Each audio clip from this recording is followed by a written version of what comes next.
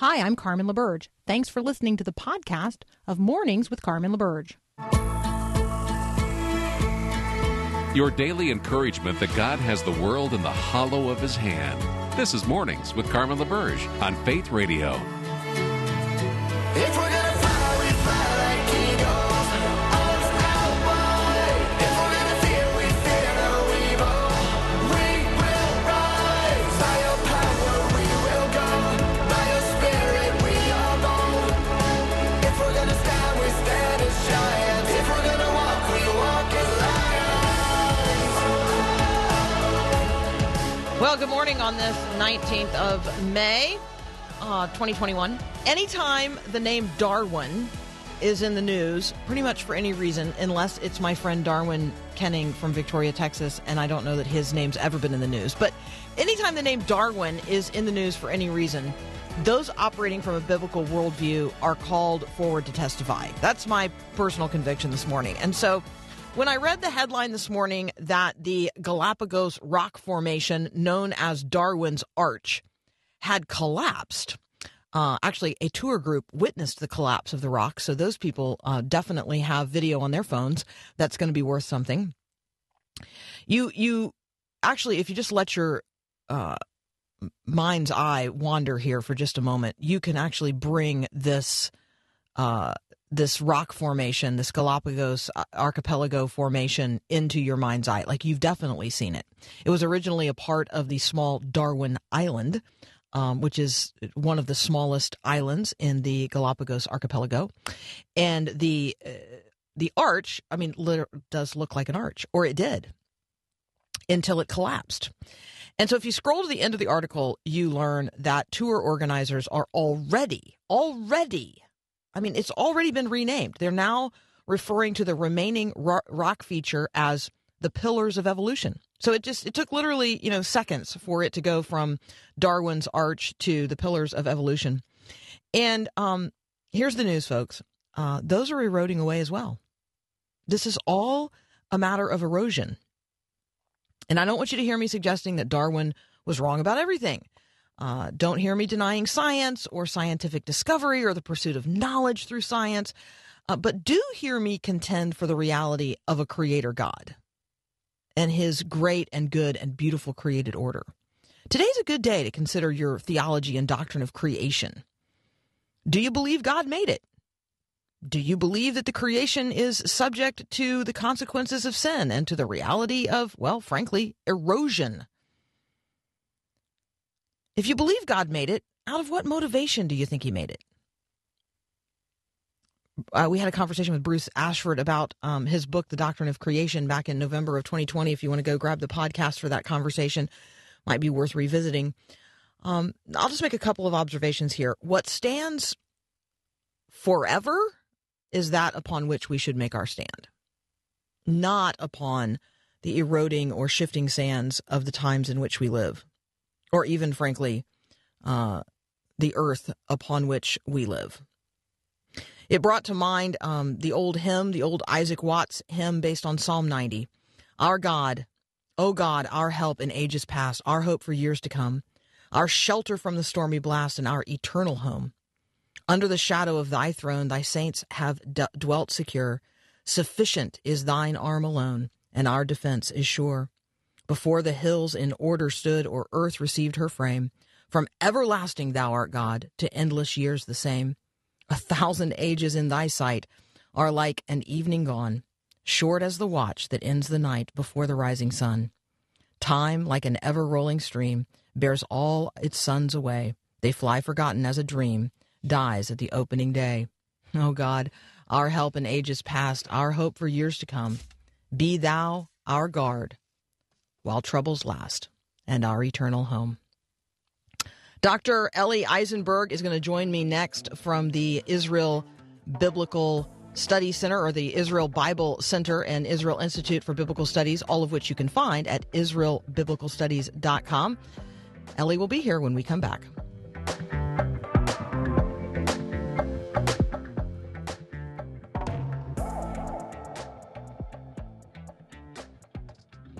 Come to the mountain, to the Lord. Come to the mountain, he will Joining me now, Dr. Eli Eisenberg. He heads up the Israel Bible Center and the Israeli Institute for Biblical Studies. You can find what we're talking about today at israelbiblicalstudies.com. Dr. Eisenberg, welcome to Mornings with Carmen. It's good to be with you. It's wonderful to have you. Thank you so much for joining us. We know there's a lot going on in your part of the world, and we are continuing to pray for all involved. I want to talk with you about what you guys have experienced at the Bible Center and at the Institute during COVID, because, what I'm hearing is that your online enrollment has really soared. So talk about what you guys are offering and the level of people's interest in studying the Bible in its original languages. Sure. Well, Israel Institute of Biblical Studies essentially is a program that allows you to, from the comfort of your home, to study biblical language that includes Koine Judeo-Greek, but our specialization, of course, is Hebrew, to study it from home and to be able to go under the text of translation to see what other translation options were there when the committee members were working on particular translation your church may be using. Israel Bible Center is sort of a Netflix type of connection of great variety of crash courses and roundtable interviews that highlight context and culture of the Bible. And, the Jewish context culture of the Bible is not the only context and culture of the Bible. So all of that is put together by top university professors in the world, and then we communicate it in a street language, essentially, that anyone can basically understand. So let's use an example here. What might be something that I would be reading in an English translation that I might discover has a lot of options underneath that if I were to study it in Hebrew? All right. Well, again, this applies to both languages, to both of the two main languages of the Bible, Hebrew and Greek. For example, in Hebrew, we can think of the famous Genesis 12 text: "Those who you bless, I will bless, and those who you will curse, I will curse." There's some things to highlight there with regard blessing, but I think the most powerful one is actually in the part of the curse. Because in English, at least, when we read, "those who curse you, I will curse," it's a reciprocal action. You will do this bad thing, I will do this bad thing to you. But not in Hebrew. In Hebrew, it says, "those whom you will," and literally translated, "those whom you will treat lightly, I will," and then the second word for that is translated as a curse in English for some reason is better be translated as far more heavy of a word, such as utterly destroy. So if we pay attention to two completely different words in Hebrew, in the original Bible, we will see that the warning and the promise is so much more powerful. If you treat the children of Abraham lightly, God says, "I will utterly destroy you." That's not what we're getting from translation. That's example from Hebrew. Example from Greek, famous Romans 11, olive tree of God's people, the ancient people of God that are not believing are considered to be the original branches that didn't believe, right? And it says that in most of our translations, it says that they were cut off because of their unbelief. But when you actually look at the Greek behind the translation, and if you're not guided by a particular ideology, theologically speaking, then you will see that there is actually at least three ways to translate this. You can translate it as broken off. You can translate it as broken.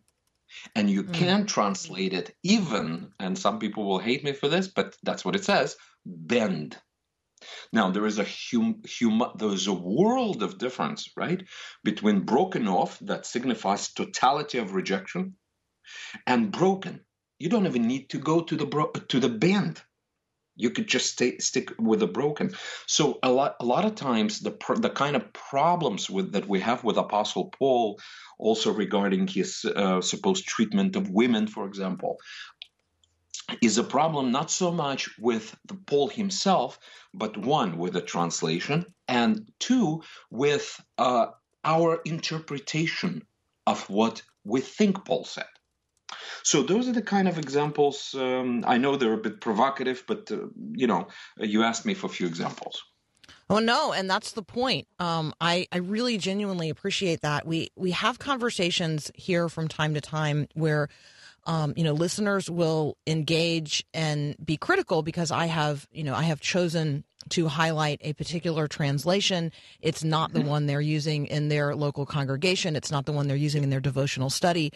And I'm drawing a distinction between translations and paraphrases of Scripture, and then, certainly encouraging people to study the Bible in the languages in which it is given to us, because I think the closer we can get to the original context and the original conversation, the better chance we have of really understanding what God has said. And if we believe the Bible is the very Word of God, wouldn't we want to understand it as completely and fully as possible?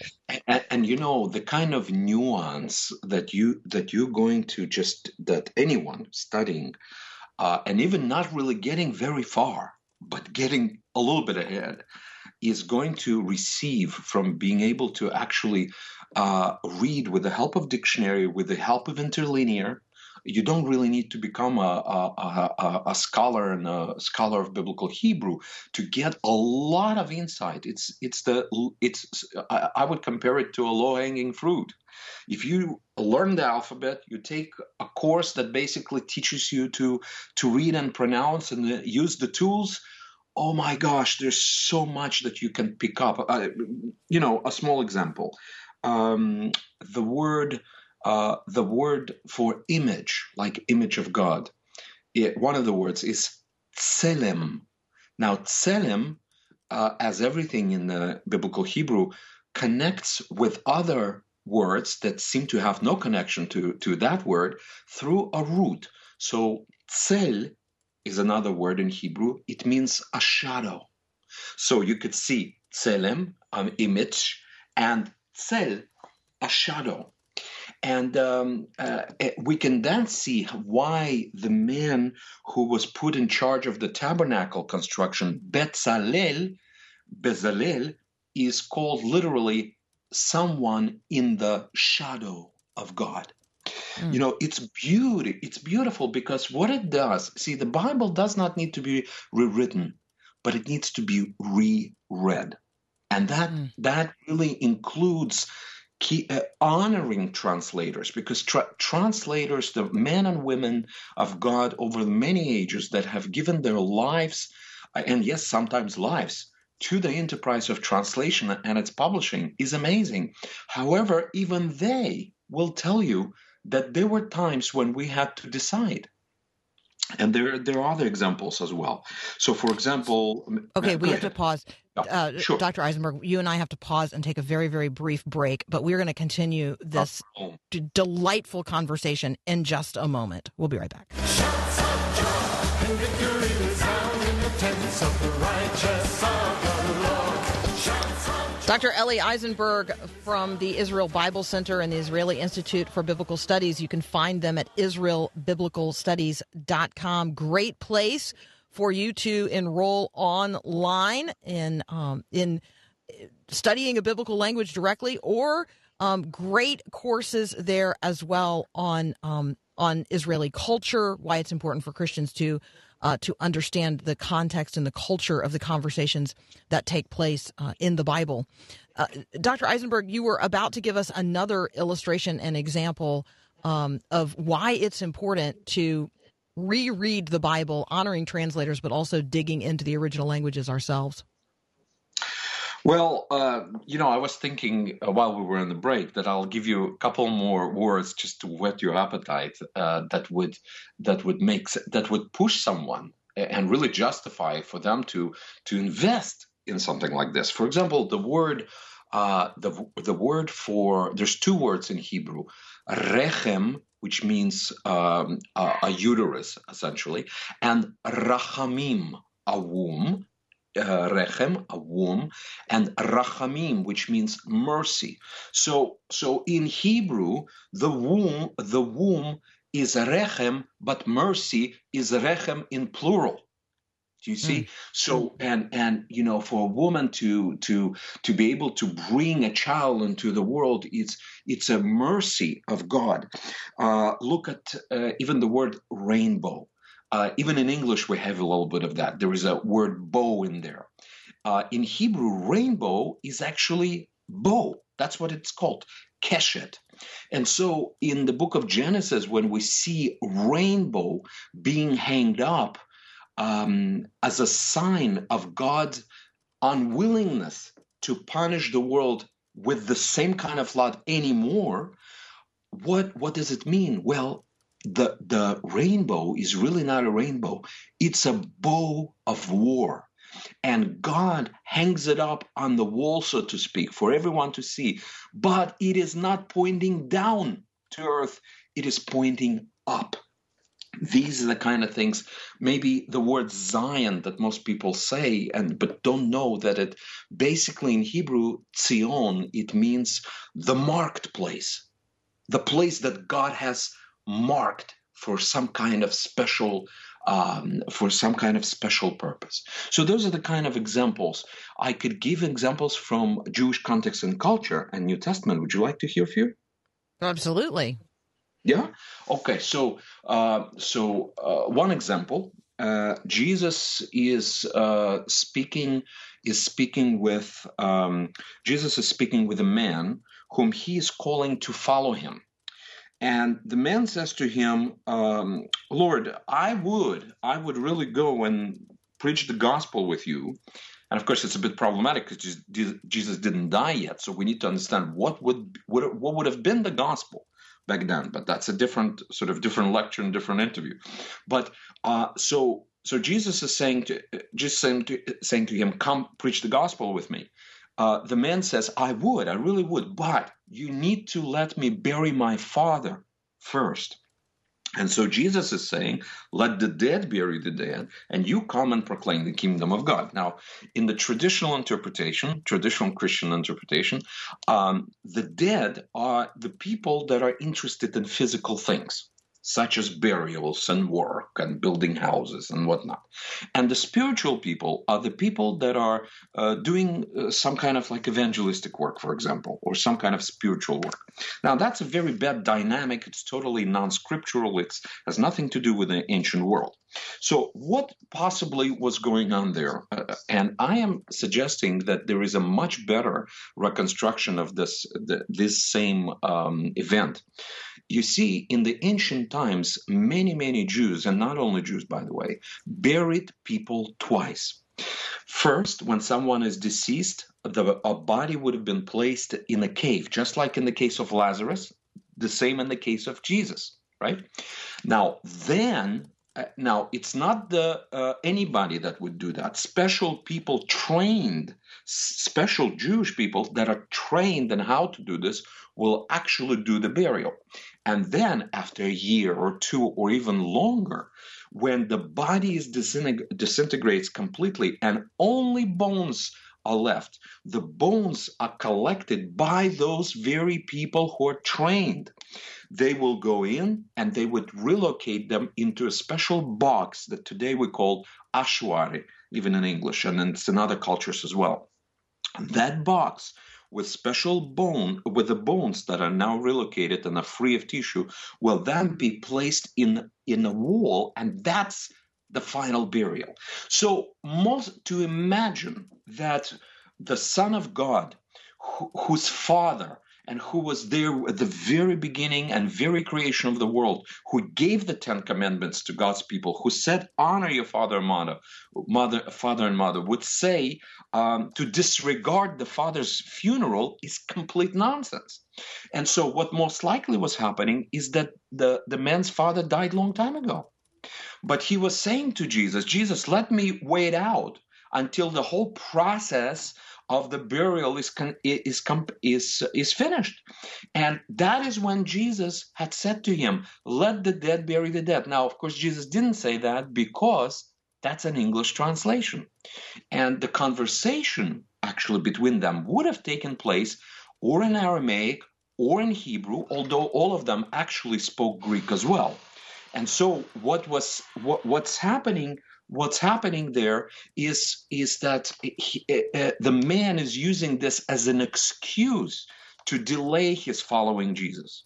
But Jesus is telling him, no, wait. Now, my hypothesis here is just like today, there is a word in Hebrew that's called a kavran, a graver, someone who actually does the job of burial. I'm thinking that it's very likely that back then in Hebrew or Aramaic, it was the same thing. So probably when it was written down, yes, by Jews, but it was written down in Greek, the word that was selected, because everybody knew that word, actually referred to people dealing with dead people. And not dead people themselves. Yeah, let the graver bury the dead. Let the gravers. Yeah. Why making excuses? It's so simple. There's nothing complicated here. Okay, I hope that everyone listening right now is as delighted as I am and thinking to themselves, oh, I want more of this. I want to understand more of this, in which case we're going to invite you to visit Dr. Eisenberg and others at the Israel Biblical Studies website. So I'm just going to refer to it that way, israelbiblicalstudies.com. There you can find the Israel Bible Center, the Israeli Institute for Biblical Studies, and you can take courses online in the original languages and learn the kinds of things that Dr. Eisenberg had shared with us this morning. Thank you so much. What a delight. What a delight. It's my privilege. Take care. Thank you so much. All right, we'll be right back.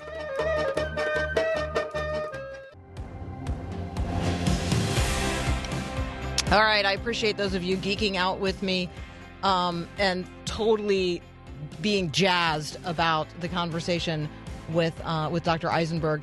Ruth Kramer is up next from Mission Network News. We're going to catch up on everything going on. Well, not everything going on around the world. She and I are going to catch up on several things going on around the world and how our Christian brothers and sisters are faring in the midst of a number of crises. That's up next here on Mornings with Carmen. What do you think your teens wish that you knew? Hi, I'm Mark Gregston with Parenting Today's Teens.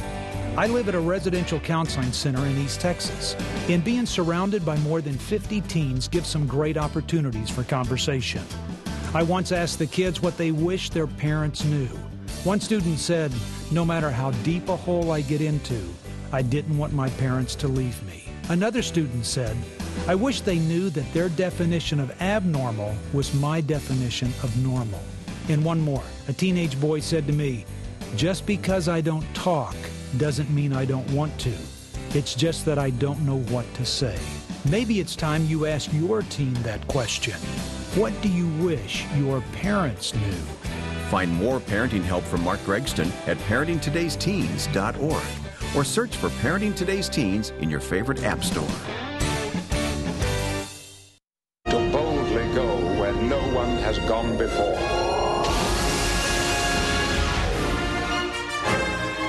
Joining me now, one of our great friends, Ruth Kramer from Mission Network News. Welcome back. Welcome back, Ruth. Hey, thanks. And Good. Have a cup of coffee on me. Yeah, thank you. I love that. So let's talk about the International Day for the Unreached. I have it marked on my calendar as May 23. Yeah. Well, the International Day for the Unreached is typically observed on Pentecost Sunday because that is the day where the Holy Spirit resourced the church to be the church. And this is what we're really trying to focus on with the whole cause of the unreached. I mean, these are the people who have been denied access to the gospel. I mean, the idea that in this day and age where you have Bibles going into every country in the world, that you would have 3 billion people who are going unreached still is kind of a mind-boggling thing. We're calling that a third of us, because that is a third of the world's population that has been denied access to the gospel. And what we're breaking it down to on a daily basis is 70,000 people going into a Christless eternity every day. And the big question there is, are we okay with that? You know, when you ask it that way, like, am I okay that a third of us are going into a Christless eternity? I'm not okay with that. But the 3 billion makes me feel less responsible than the one. Am I okay that this one who I can bring to mind, whose name I can know, whose circumstance of life I can understand? Talk with us about the kinds of ways we can come to know unreached people groups, and how the International Day for the Unreached sort of broadens our, not only the scope of our awareness of the need, the 3 billion, a third of us, but also takes us deep into the stories of individuals. Well, what we're going to call it is IDU, because it's just easier to say than International Day for the Unreached. But it is the starting point of getting to embrace the cause of the unreached. It's a rally cry for that, and we're inviting people to join us on the A Third of Us Facebook page on Pentecost Sunday at 1:11. 1:11 looks like a third of us, because we're going to be offering some ways to be praying. We're going to have some live prayer events to help people begin to understand a little bit more about the cause of the unreached, where they are, why they remain unreached in this day and age. And just kind of remembering that they're unreached because they have no Bible, no church, and no known believers. And they are the ends of the earth. We are commanded to take the gospel into the ends of the earth, and this is what we're trying to raise awareness about. So one of the simple things that we can do, I mean, we've had influencers get on board with this, just to let people know that we are going to be hosting a little bit more on Pentecost Sunday, and we're inviting people to join us in prayer. Francis Chan and David Platt both getting on board with that. One of the easy steps is to draw the symbol on your hand, understanding that we're talking about the unreached. A third of us is we've kind of developed a tribe mark for this because it's a talking point. So it's one line and then 2 lines that are a little bit closer together. So it looks like if you were going to do it like 111 or something like that, it has that one line that represents the third of us still denied access to scriptures, and then the rest of us in the world that still have the ability to do something about it. And that you share it on your social media, and then it opens up talking points, and start talking about the cause of the unreached. The other thing is, at the website, athirdofus.com, there are resources available. So if you really want to get into it a little bit deeper to understand who the unreached are and what you can do about it and how you can be praying, which is underlying the whole movement here, there's a lot of information there. There's the Great Commission Action Guide. And I want to encourage people also to sign up for the 111 Prayer Challenge, because for the next 33 days, you'll get an email prompt that will remind you about an unreached people group. And we're encouraging people to set their timers for 111, any time zone, and take a moment to pray about the unreached, and then ask God to open your heart and burden you for something specific, and then wait to see what he's going to do. All right, for those of you that are looking for it, if you go to facebook.com, it is a third of us. So if you do the little @ symbol and then a third, spell the word out, of us, a third of us. And for those of you that are asking again what the symbol looks like, it looks like the number, it looks like 111 in terms of like the time stamp of something, 1 p.m., 11 after 1 p.m., but take the colon out. So it's 1 and then a space and then 11 or 2 more ones. So it looks like 111, but there's a separation where a colon might appear, which is also why, it's an inspired thought for us to set aside a minute at 111 every day to consider this, to think about it, to pray about it. So a third of us is where the community is gathering online. Ruth, can they also find resources for this in other places? Yeah, well, athirdofus.com is the website, great. and you'll be able to find all of this information there. The place to sign up for the 111 prayer challenges is athirdofus.com/IDU. It'll be at the bottom of the page, and you can just sign up for it there. And I really encourage folks to get involved with that because action begins with awareness. Amen. Ruth, let's take a very, very brief break. When we come back, I'd love for you to bring us up to date on what's going on in Lebanon. Does that sound good? All right. Yep. That's up next here on Mornings with Carmen.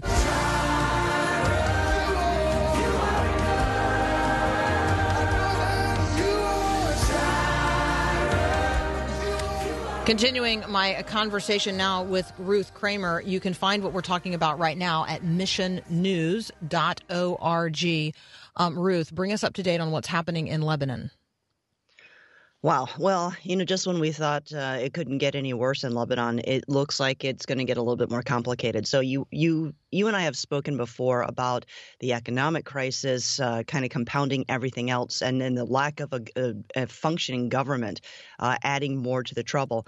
Now we're hearing that because of the economic crisis, that power cuts are going to be added to the mix. Lebanon is used to having, I guess, unstable power because it's just they have rolling blackouts at just different points and things like that. They understand that. But because of the debt that the country has to Turkey, Turkey's providing electricity to Lebanon from a couple of barges. Turkey's now saying they're going to shut down supplies because Lebanon's so far behind on their bills. That is about a quarter of Lebanon's power supply. So already this week, the power plants in Lebanon were basically saying, we don't have the money to run anymore. We are going to have to institute power cuts in order to make what we have last. This was something that they were warning about a couple of months ago, and the government found a way to sort of do a bridge loan in order to keep the power going. Because Lebanon, if you think about this, Lebanon's a developed country. They have, all the access to power, all the needs for power that we would have in the United States. So imagine your hometown not having power. What would that do? You've got hospitals that are dependent on that. You have all the businesses that are involved online.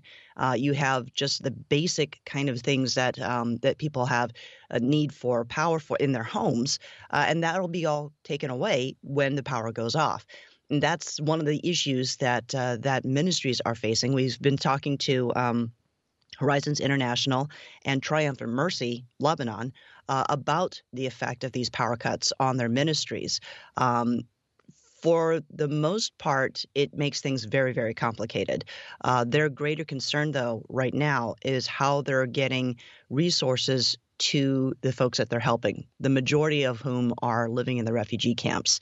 The complications of COVID have been, I guess, crazy making because they're trying so hard to meet needs for people who can't get out of the camps, who really basically have no safety net and are going to just starve to death if somebody doesn't help them.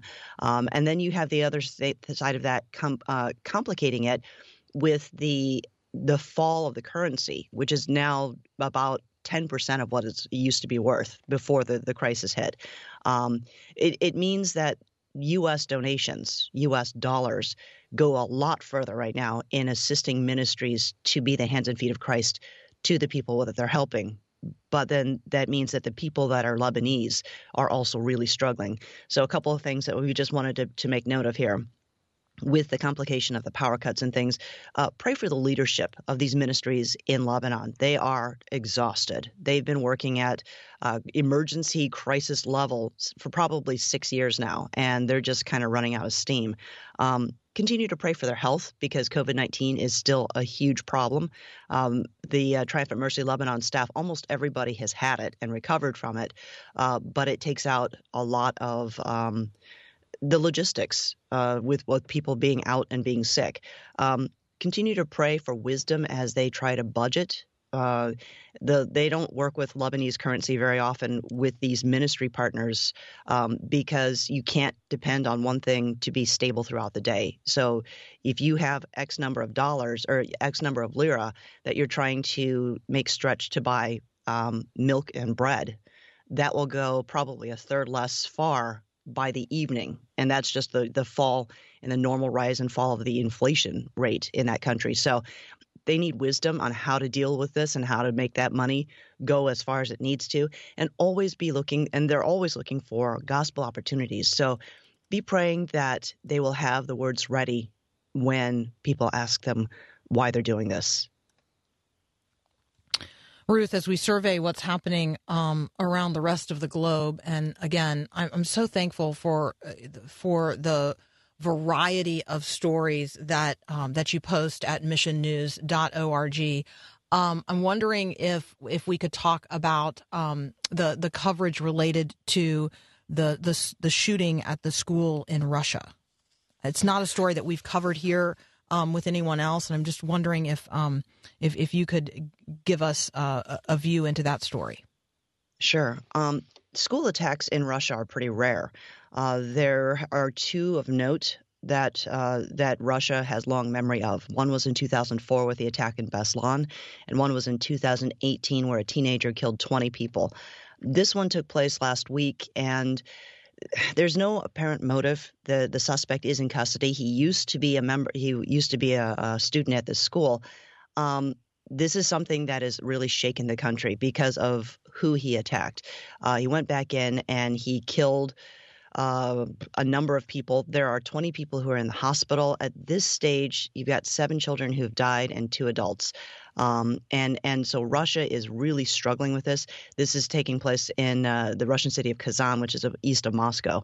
And our partner, Slavic Gospel Association, reached out to their member churches in that area and asked them basically, how can we be praying? And their church said that they know people in the community who have been closely connected to victims or have been directly impacted by this attack. Obviously, people are rattled. There are a lot of soul-searching questions that are coming out right now. So the body of Christ is mobilizing to help.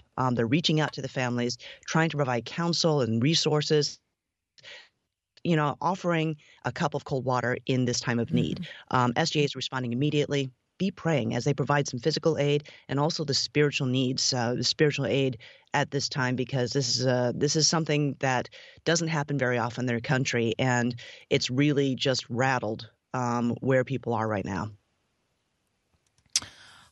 We're going to have opportunity later this week to talk with Sam Brownback about the International Religious Freedom report. If you could talk to him, what would you ask? Boy, there's a lot of things I would ask. Because there's so many things that have to come as a result of the International Religious Freedom Report. How severe are the responses going to be from the State Department and things like that. One of our connected partners has been mentioned in this report, Voice of the Martyrs Korea, because of the issues that have arisen as they try to do ministry. They're in South Korea trying to do ministry into North Korea, and the way that they've been doing that through dropping scripture portions by balloon and by rice bottle has caused a lot of conflict at the border. So VOM Korea has been, I guess, not marginalized, but they've been the government's cracked down on them in South Korea, trying to keep the peace with North Korea.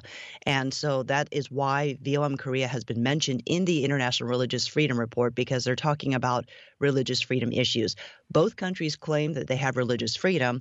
Obviously, we know that's a little bit not the way it is. It's a game of semantics there. Continue to pray for VOM Korea, though, because the director there is basically being threatened with arrest. The South Korean government wants him to be quiet. And he says, that's not what I'm going to do, because people need Jesus. We're hearing from an underground body of Christ in North Korea that they need scripture. So just be praying for this team as they continue on. They're trying to be respectful, but sometimes, given what's happening, they have to just do the thing that they are commanded to do with vision and mission in getting the hope of Jesus Christ into people's hands. And that means sometimes they're going to be breaking the law. Ruth, as always, thank you so much for such a comprehensive look at what's happening with our Christian brothers and sisters around the world and the array of needs that Christians are on the front lines of responding to in so many places, and the Christians living in the midst of those circumstances as they seek to advance the gospel. So, as always, Ruth, thank you so much for what you do every day. You guys can find what we talked about today and so much more at missionnews.org. Thanks, Ruth. Thank you. We'll be right back. This is amazing grace. This is unfailing love. How's your swimming as we head into the summer months? It's a good time to, jump in the pool. The reason that I bring this up, 8,000 people swam, or kind of swam because it was low tide, but they swam from Moroccan territory into Europe. So when we think about what's happening at the U.S. southern border, and we think about the migrant challenge at the U.S. southern border, the migrant flow into Spain and into other parts of Europe is still massive. So an estimated 8,000 migrants swam or walked at low tide earlier this week into the Spanish enclave of Quetta. And so I just want you to be considering, what is the Christian response to the massive human flows of people around the globe? When we talk about what's happening in Lebanon, and we talk about the refugee crisis there from the Syrian civil war, when we talk about people from Africa flowing across the northern border there into Europe, and when we talk about Central America and the flow of people from Central America and through Central America into the United States, I just want you to just consider, what's the legitimate Christian thought process related to that? Don't think politically first. Think Christianly first. And what do you come up with? I think it's a conversation that we need to be having, and we certainly need to be equipped to have, not only in this day, but in the days that are now ahead of us. All right, we got another hour of Mornings with Carmen up next. Bill English will be here. We're going to survey some of the business news of the day.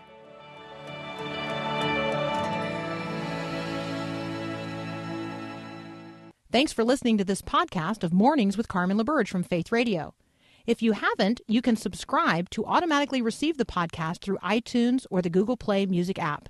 That way you never miss an episode. It's also available anytime at myfaithradio.com.